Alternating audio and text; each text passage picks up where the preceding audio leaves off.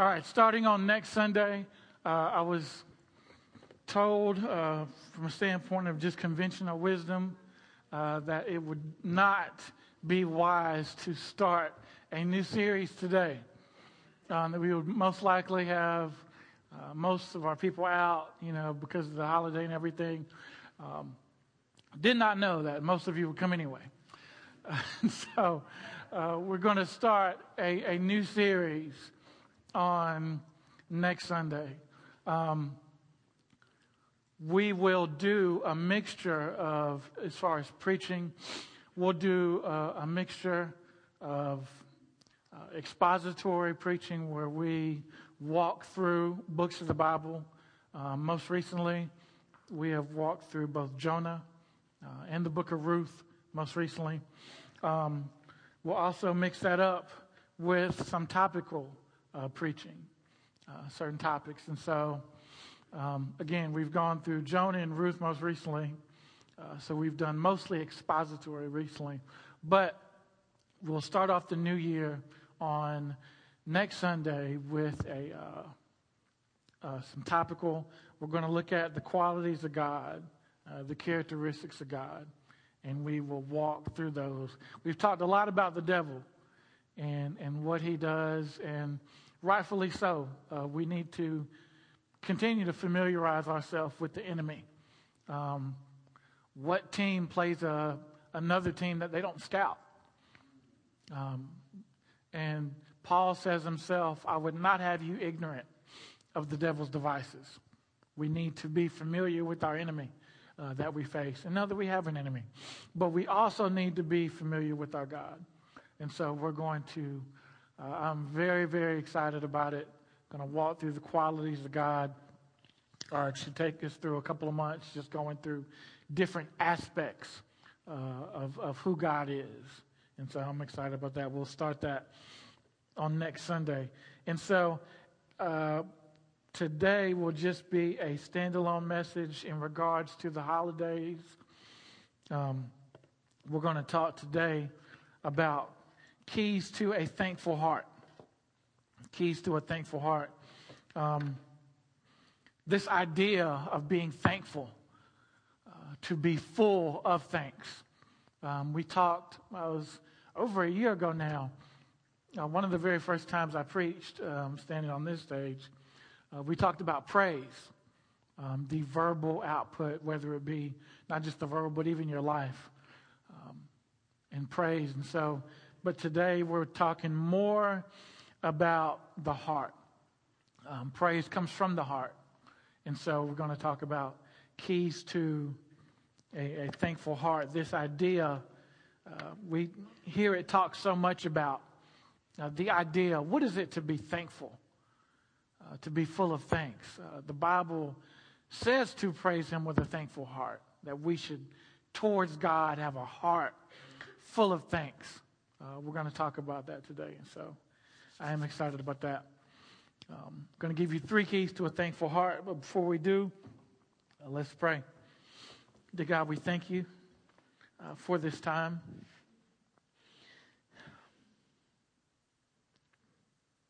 God, in these moments, we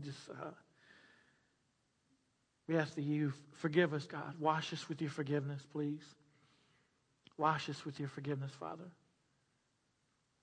Remove any distractions, anything in our hearts, God, that would hinder us from hearing from you. God, we ask that you speak now in these moments, God.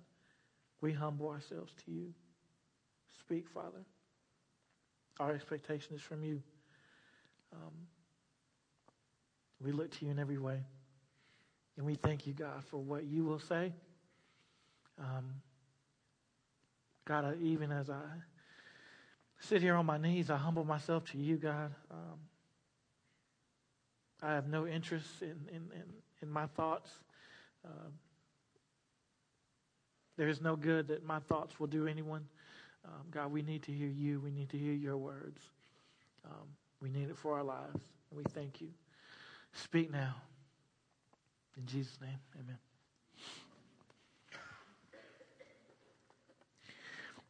Amen. We're going to walk through this keys to a thankful heart. it is very important that you be thankful. It is very important that you have a heart full of thanks. When the devil wants to fight you, that is one of the ways that he fights you, is to keep you from being thankful. It may not seem like a very big thing, this idea of being thankful. But the Bible says that the joy of the Lord is your strength. That my ability to live for him, my ability to produce for him is limited by my strength. My ability to do what he wants me to do, to live for him, to produce for him, to give him glory in any way is limited. I'm limited by my strength. How much I can do for God, how much glory can I give him? All those things are decided by not so much my gifts, and your gifts play into that, but your gifts are more the channel of how that plays out. But how much that is able to happen is solely dependent upon your strength. And that the Bible says the joy of the Lord is your strength. And so when wanting to limit you for God and keep you from being productive for God, he attacks your strength. He attacks your strength. And so the devil, he is after your joy. And if you've been living for God for longer than a week, you figured that out. He is after your joy. He is after it. He is after it. He is after it. He is after it. I cannot say it enough. He is after it. And I think it's so funny sometimes, we come in here and look cute as if you just had the best week ever. Coming here, everybody looks good and dressed nice. Most of you smell good too. That's good. And you just look as if nothing happened this week. As if, and if I were to judge you by the looks of it, just standing up here looking at you, I would say that everybody had a good week. Because you all look good. I would say that everybody had it easy going, smooth sailing from last Sunday to this Sunday. Nothing happened. Every day was Friday between now and last Sunday. Every day was Friday. Nobody went to work. Wouldn't that be a blessing? But the truth is, no matter how well you dress or how good you smell or how well you present yourself, there is a fight that has been going on. And you know and you figured out he is after your joy. Man, he is after your joy. And we talked about it earlier. What it is about your joy that's so important to him? Well, he knows that it's your strength. And so he's after your joy. He is after your joy. It's not really about the car. Have car trouble, all these things different happen. It's not really about those things. It's really about your joy. For those of you that have faced adversity in any way, no, please, ma'am, please, sir, it is really, really about your joy. It's not really about the car. I don't care how many miles is on, how much it's been to the mechanic. It's not really about the car. It's really about your joy. It's not really about the kids and their grades and whether they will do the things that you ask them to do or not. It's really about your joy.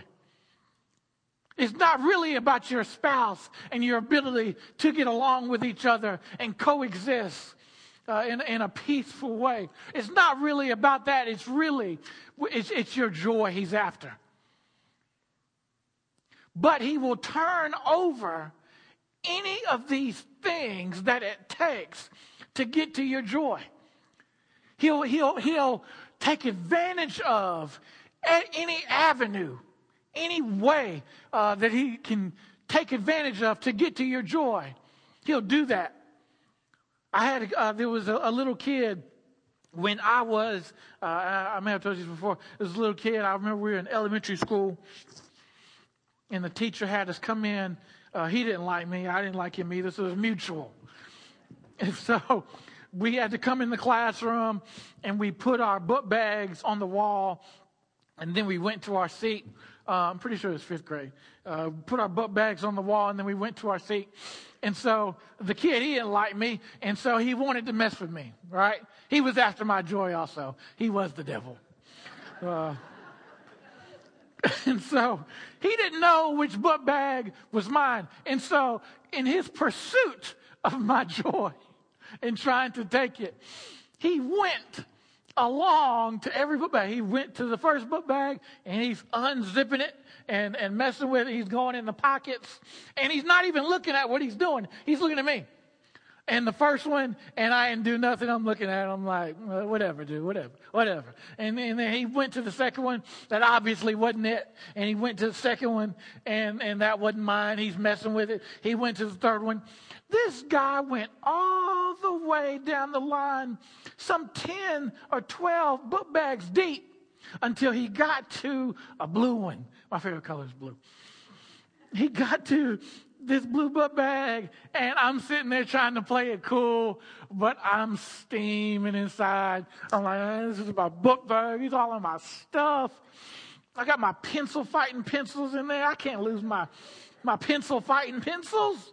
And I lost it. Went after him. We ended up fighting. But it was reflective of the devil in his pursuit. Because the devil, much in the way this guy did, much in the way this little kid did, the devil will go right down the line. He will go right down the line in your life, and he will try whatever he has to try. Turn over whatever door, open whatever door, turn over whatever cup he has to do to get to your joy. And the whole time he's looking at you. And he's messing with the kids, and he's looking at you. Is that it? Is that the trigger? No, okay. And then he's messing with the car. Is that it? Is that the one? Oh, no. Messing with the job. Oh, that's the one. It's the job. And so it's not really about the job. It's about your joy. But he wants to know, and it matters to him, what is your joy tied up in? And so I ask you today, what is your joy tied up in? Because if it's tied up in your children, or if it's tied up in your pursuit of money, if it's tied up in your job, if it's tied up in your vehicle, you're just making it easy for him. He's after your joy. He doesn't want you to have a thankful heart. That is why it is so important that you have one. And so 3 keys we're going to talk about to having a thankful heart. Key number one, remember. Real easy. Remember. Remember the things that God has done for you. And that may seem real trivial. That may even seem stupid that we would talk about something so simple as just remembering. But you see, when trouble is taking place, I don't mean when trouble's on the horizon. I mean when it's happening right now, when it's at your doorstep right now, our memories get a little short as far as what God has done in our lives. I can't tell you how many times Christians have told me. I can't tell you how many times I've said it to other people who were trying to encourage me. And they would say, oh, Derek, God will do this or God will do that. And I would say, I know, but I know that God is a healer, but I know that he is a provider, but I know that he cares for me and he loves me, but I'm in a mess right now. And I don't want to hear these scriptures you're talking about. See, our memories get short, mine too, when you're in trouble. When you're not in trouble, it's real easy to encourage other people. You're quoting scriptures to people. Yeah, turn to Psalms. Let me show you something. Let me encourage you real quick. And so our memories are real short when it's not you. But the moment that hell is at your door, then our memories get short. And so the Bible God asks of us that we remember. The Bible says in Exodus, the 16th chapter, the Bible says that God, and I'm sure most of you, raise your hand if you've ever heard of the stories in Exodus 16 where God fed the children of Israel manna from the sky. They ate bread, literally bread from heaven, and bread fell from the sky. They collected it in pots and they ate it. And this went on for days. This went on for a good while. For just day after day, he would do it every day. Every day, the Bible says they would wake up in the morning and like the dew on the ground, the manna would just be there. And God fed them this way. And so God, knowing that their memories were short, God said, hey, take a pot and put some of this bread. Don't eat all the bread. Take a pot and put some bread in it and cover it up and store it away. So that years from now, when your children and your children's children ask you, hey, mom, hey, dad, hey, grandma, hey, granddad, what's the meaning for this pot with this moldy bread in it? That you will be able to tell them the goodness of the Lord and how God in a pinch, God in a bind, God in a crunch came through and rained bread from heaven. Because he knew that their memories were short. And he knew that one day they would get hungry again and claim that God is not a provider. He knew that one day they will get hungry again. And in a moment, for whatever reason, I don't know why we do this, in a moment start to believe, despite all of what he has done, in a moment start to believe, oh, that he's not going to provide. He's not going to come through. But the key is to remember, you've been in trouble before. You've been in a pinch before. You've actually been, unless you're 6 months old, you've been in a bind before. You said to God before, God, if you would just do this, if you would just get me out of this right here, I promise you. You've been in trouble before. And so God is saying to us, remember. In Joshua 4, the Bible says that the people of Israel came to the Jordan River and they needed to get across it. And so God, in his amazingness, he just parted the river. And they walked across on dry land. They walked across on dry land. He parted the river. And so God, before he allowed the water to come back, they had crossed over the Jordan River. But before God allowed the water to converge back, he said to them, go back to the middle of where the river was. And he said, collect 12 stones. 12 stones, one for each tribe. I want each tribe to have a stone. And so that years from now, when your children and your children's children ask you, hey, mom, hey, dad, hey, grandma, hey, granddad, why you got these rocks here, these dirty old rocks that you've kept for so long? What's the meaning of this? That you would tell them about the time that in a pinch, God came through. How in a crunch, in a bind, in a bad situation, God came through and parted the water and they walked across on dry land. And so God is saying to you, remember, it could be that you don't need him so much to do something right now. But just remember what he did the last time. Remember what he did the last time. You've been hungry before. You've been broke before. You've been sick before. You've been down and out before. You've been down to your last before. All these things have happened before. And God is saying to you, remember. He said to his people, he said, I am the God of Abraham, Isaac, and Jacob. I am the God of Abraham, his son Isaac, and the grandson Jacob. And so he was saying to the people, look, I'm not just a first timer. I've been around the block a couple of times. Believe it or not, I've been living for a long time, eternity actually. And I've faced a few problems, not just problems, but problems even in your family. And he says to them, I am the God of Abraham, Isaac, and Jacob. Abraham got in trouble. And what did I do? I fixed it. I solved it. I took care of him. I kept him. When he was hungry, I fed him. When he needed a roof over his head, I did that too. His son Isaac got it. Abraham dies. Isaac is on the scene. Isaac gets hungry. Isaac gets in trouble. If you read the scriptures, Isaac gets in trouble. He needs food. He needs a spouse. All these things. And God said, I provided for him. And then Isaac dies and Jacob is on the scene. And he does the same thing. And so he's reminding his people, I've done this before.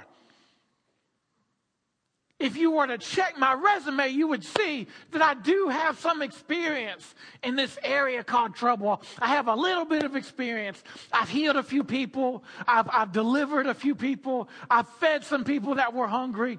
I've delivered some people that got into trouble. And so God is reminding us just to remember. Stop acting like I haven't done it before. This was a few... the other night, this is last night or the night before last, I cooked. Yeah, I cooked. Yeah, give it up, because that's not going to come around again. Maybe who knows? But the night before last, I cooked, and so I'm in the kitchen. I'm in the kitchen, and I have no idea what I'm doing. But I'm in there, and I'm acting like I know what I'm doing, Carrie. And so I got the stuff laid out, and I got the recipe from Paula Deen. God bless Paula Deen. I don't care what nobody say. She got me out of a bind 2 nights ago, and so I got the recipe from her. And Tessa walks in the kitchen, and she laughs. She don't even know what I'm cooking, and she laughs. And I had to tell her, don't act like I hadn't done this before. Don't act like I hadn't done this before. I didn't get mad, but it got into my skin a little bit. I've done this before now. Don't act like this is the first time. And the same with God. The next thing we need to, another key to having a thankful heart, is to remember the Passover. Remember the Passover. The Bible says that in Exodus, the 12th chapter, you may or may not be familiar with the story. In Exodus, the 12th chapter, the people of Israel were in bondage. And the Bible says that while they were in bondage, God sent a series of plagues to plague not the Israelites, but the Egyptians, who they were in bondage under. And so, in the very last plague, in a series of plagues, God sends the death angel, the angel of death, and the angel of death goes house to house. The angel of death goes house to house and takes the firstborn son in every house. And the Bible says that there was weeping and gnashing of teeth. There was crying all night long as the angel of death went house to house and took the life of the firstborn son of the Egyptians. And so God, as the angel of death was coming through, or knowing that the angel of death would come through, God told Moses, hey, tell the people to kill a lamb of the first year. To kill a lamb of the first year, and to put the blood of the lamb on, it says, smite the corners of the doorpost, and not to hit the corners of the doorpost. And so that the blood, once he would take this lamb, this bloody lamb, and to hit the corners of the doorpost, that the blood of the lamb would run down the door. And he said, do that so that when the angel of death is coming through, that he would see, the angel of death would see the blood of the lamb on the door, and it would pass over. Now, I would love to talk to you about how this happened, because the blood of the lamb was on the door, and all that means, and how that Jesus is the blood of the Lamb on our door. Okay? Jesus is the blood of the Lamb. Now, this happened many, many years ago. You might say, what does that have to do with me? I wasn't in the house when the blood of the Lamb was on the door. No, but if you have Jesus in your life, then the blood of the Lamb is on your door. And you want it on your door. And so they celebrate this. It was a huge festival. It still is a huge festival where they gather. They gather for days. For days and days. It's not a one-day thing. It's not a weekend thing. They celebrate it for days. The fact that the death angel passed by, that it passed over the door, and what the blood did for them. And so I say that to say that even in these days and times, how it's relevant to you is that if God is in your life, and you have asked Jesus to come into your life, I want you to know the beautiful thing about that is that the blood of the Lamb is on your door. The blood of the Lamb is on your door. And because the blood of the Lamb is on your door, you can be certain that there are certain things that pass over. Pass over. And so we should be thankful. Despite, and you may say, well, Derek, you don't know what's happened in 2016. You don't know what's happened in my life. You don't know the trouble I've been through. I don't know. But I do know there are some things that didn't happen because the blood of the Lamb was on the door. And instead of complaining about what did happen, like the children of Israel did every year and still do, they thank God for what didn't happen. I thank God every day, despite no matter how much trouble I'm in, I thank God for what didn't happen. Realizing that it could be worse. Realizing that it could be worse. I thank God for what didn't happen. I thank God for what passed over. And there are some of you in this room right now, and I know because I feel the Spirit right now, instead of complaining to God for what did happen, you need to thank Him for what passed over. You need to thank God for what didn't happen. There is so much that didn't happen. See, we don't always realize when God is active in our lives. Gosh, I feel the Spirit in here. We don't always realize when God is active in our lives because God is, He both intervenes, Him in acting for us and protecting us, He activates both intervention and prevention. Intervention is you're in trouble right now. And He comes and just separates you from the trouble. That's intervention. Prevention is the trouble is passing by your door. And God does this and said, no, not today. Not today. They can't take another thing. They're going through too much right now. If the oven gets any hotter, then it'll mess them up for life. And so God exercises prevention. Prevention. I wish you knew how much God prevented you from. I wish you knew the trouble that He kept away from your door. The Bible says that when the enemy comes in like a flood, that He lifts up a standard against. In other words, when the enemy comes rushing in like a flood, that the Bible says that God literally acts like a dam and keeping it back. Keeping it back. And so I'm sorry to you if a little water came through the cracks, but it's nothing compared to what He kept back. And sometimes, even though I may get sad about what came through the cracks, I still thank Him for what He kept back. God, thank you for what passed over. Thank you for what could have happened. It could have been way worse than this. I'm eating chicken 3 days in a row, but it could have been Spam. God, thank you.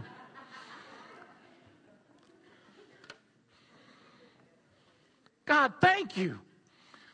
Thank you. And this is what we have to do to maintain a thankful heart, is know that God does so much prevention. Don't you know there is way more that could have happened than actually did? Don't you know that he prevented way more than he intervened? And I don't care who you are, no matter what you've been through, from this wall to the back wall, there is way more that God kept back. Way more that he kept back. And I don't care how bad you have it now or have had it, you need to thank him and say, God, thank you. Thank you that the blood is on the door. Thank you that the blood is on the door. Thank you that the blood is on the door. It could have been way worse. And thank you for not getting it, for not letting it get any worse. Thank you, God, that you know how much I can take. There is no person in here that could take it if God didn't hold it back. None of you in here could take it. People go crazy when God lets the flood come through. When God doesn't hold back, when the Bible says, when the Bible interludes at times when it talks about how God left them to their own devices. When God stood back and said, I'm just going to let you have them. The Bible says even when Job was going through, and is at his worst, the Bible says every step along the way, the devil had to check with God and ask God, is it okay to do the next thing?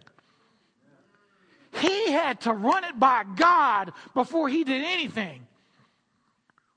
The Bible says that, and God was just messing with the devil. God said to the devil, he said, why hadn't you done anything to Job? Why hadn't you done anything to Job?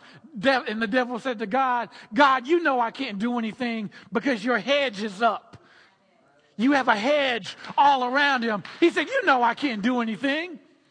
You know I can't steal a piece of bread out of the bread basket if you don't allow me to do it.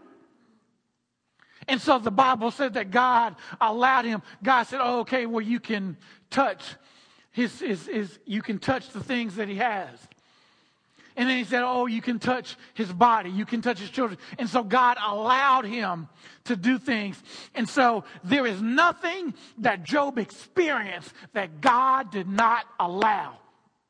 There is nothing he went through that God didn't first calculate it and see, oh, can he take this?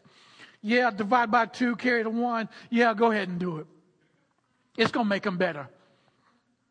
There is nothing that you are going through or have gone through that God didn't calculate. There is nothing that you are going through or have gone through that God didn't allow it.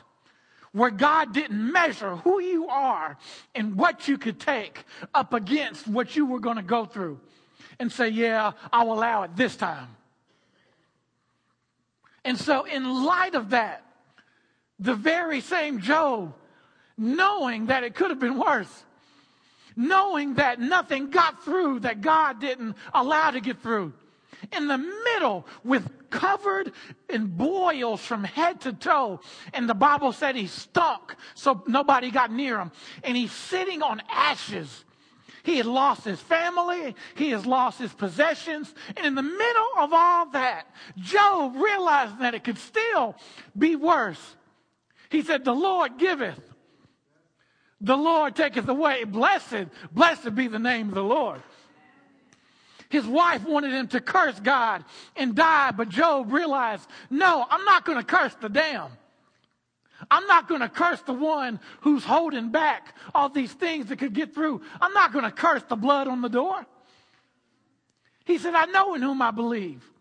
And so in the middle of what you may be facing, I urge you, I implore you, please, I beg you, please praise him. Please realize that it could be worse. And you can take it. If you are going through it, you can take it. With him on your side. If you couldn't take it, you wouldn't be going through it. If it were going to take you out, it wouldn't even happen. And so my third and very last point is that as we try to maintain a thankful heart, it would literally help to praise him. I know that is the last thing that you want to do in the middle of going through trouble. I remember when somebody told me in the middle of my depression, the worst of the worst, somebody said, oh, you should just thank him. I said, I would slap you right now if you say that again. I'll slap you if you say that again. It's the last thing you want to hear, that you would thank the person who allowed it. That you would thank the person. See, we were raised that when someone does something that you like, that you would give them thanks. I was raised like that. I remember the days when my grandma used to come to me and she would give me, my great-grandma, she would give me this orange candy, God rest her soul. She would give me the orange candy with the sugar just painted to it. It was all over it. You probably don't remember that.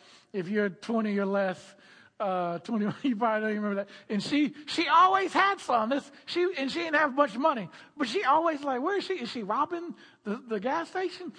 She always had this stuff on her every time I saw her. And she would come to me, here, baby, let me get you. And she'd pull out her things that were like, she would get these things from the store. At the time, they were probably 2 for 20 cents. And so she would always give me one. And I remember my mom would be standing over me. So it's like my grandma, my great-grandma, me, and then my mom's right behind me. And as I have my hands out, she's standing over me, waiting to see if I say thank you or not. And that would decide what would happen in the next 2 or 3 seconds. And if I said she would always walk by at the right time. Her time was impeccable. She would walk by and I say thank you, and she said and she'd keep going, just like nothing was going on. And then if I didn't say thank you and I just took it and ate it, just out of nowhere, it was just something. It may be a hand, it may be a broom, but something would come towards this side of my face. And so I was literally taught that, and I'm sure many of you were too, that in exchange for goodness that we were to say thank you. We were to say thank you. Only in exchange for goodness. Only in exchange for goodness. My mom and dad are great people. They've never told me, hey, when that kid at school, when he steals your pencil, go ahead and thank him, would you? Go ahead, make sure you thank him. No. We were raised to say thank you in exchange for goodness. And so the Bible is telling us to say thank you even when bad things happen. Even when there's sickness, say thank you. Even when the refrigerator is empty, to say thank you. The Bible says, from the rising of the sun to the going down of the same, his name is worthy to be praised, that we should thank him even in the midst of going through something. Even in the midst of the trouble that, by the way, he allowed. That we should say thank you. Why should we do this? This is the last thing we're going to talk about. Give me a couple minutes and we're going to go.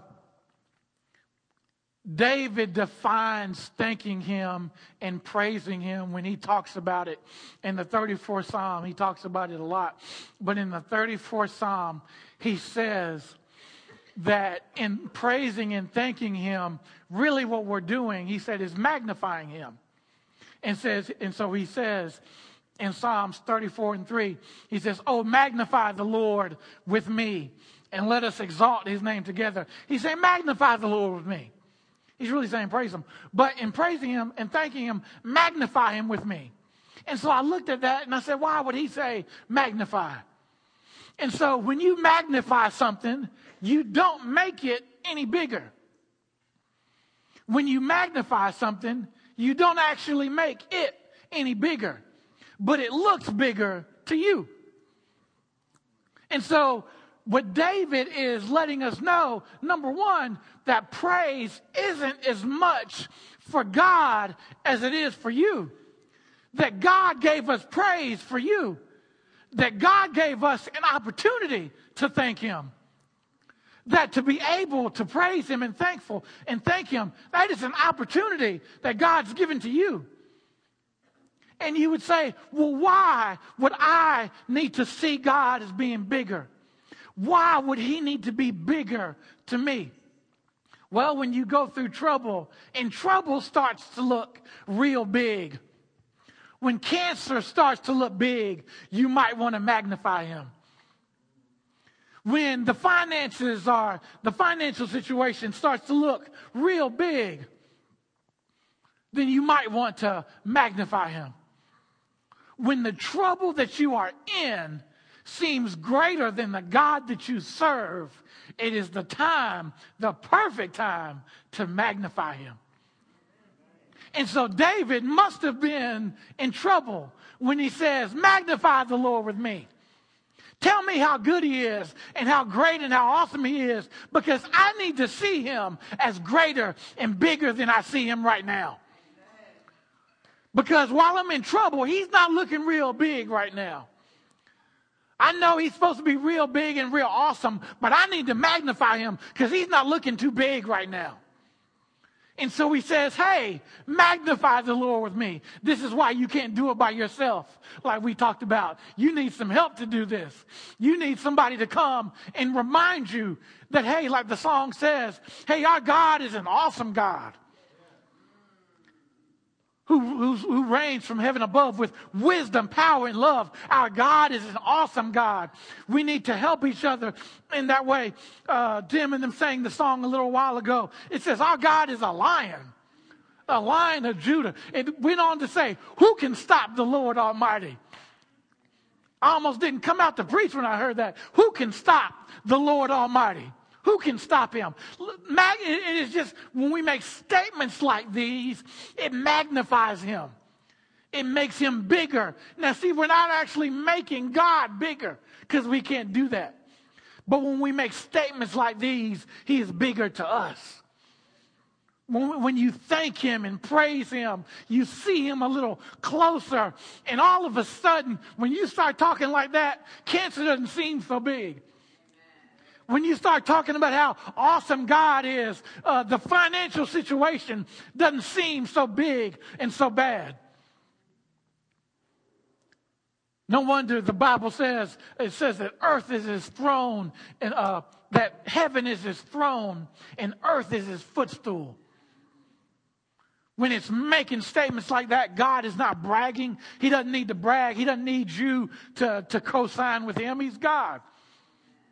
But he's giving you something to say when the trouble starts to seem big. He's giving you a way to magnify him. When God says a statement like that he is God and beside him there is no other. God, and he doesn't have any competition. He's giving you a way to magnify him. Let's pray. Dear God, thank you for all that you've done for us. Thank you for what you're doing. God, we love you so much and we look to you in every way. God, help us as we leave here. Help us to have thankful hearts.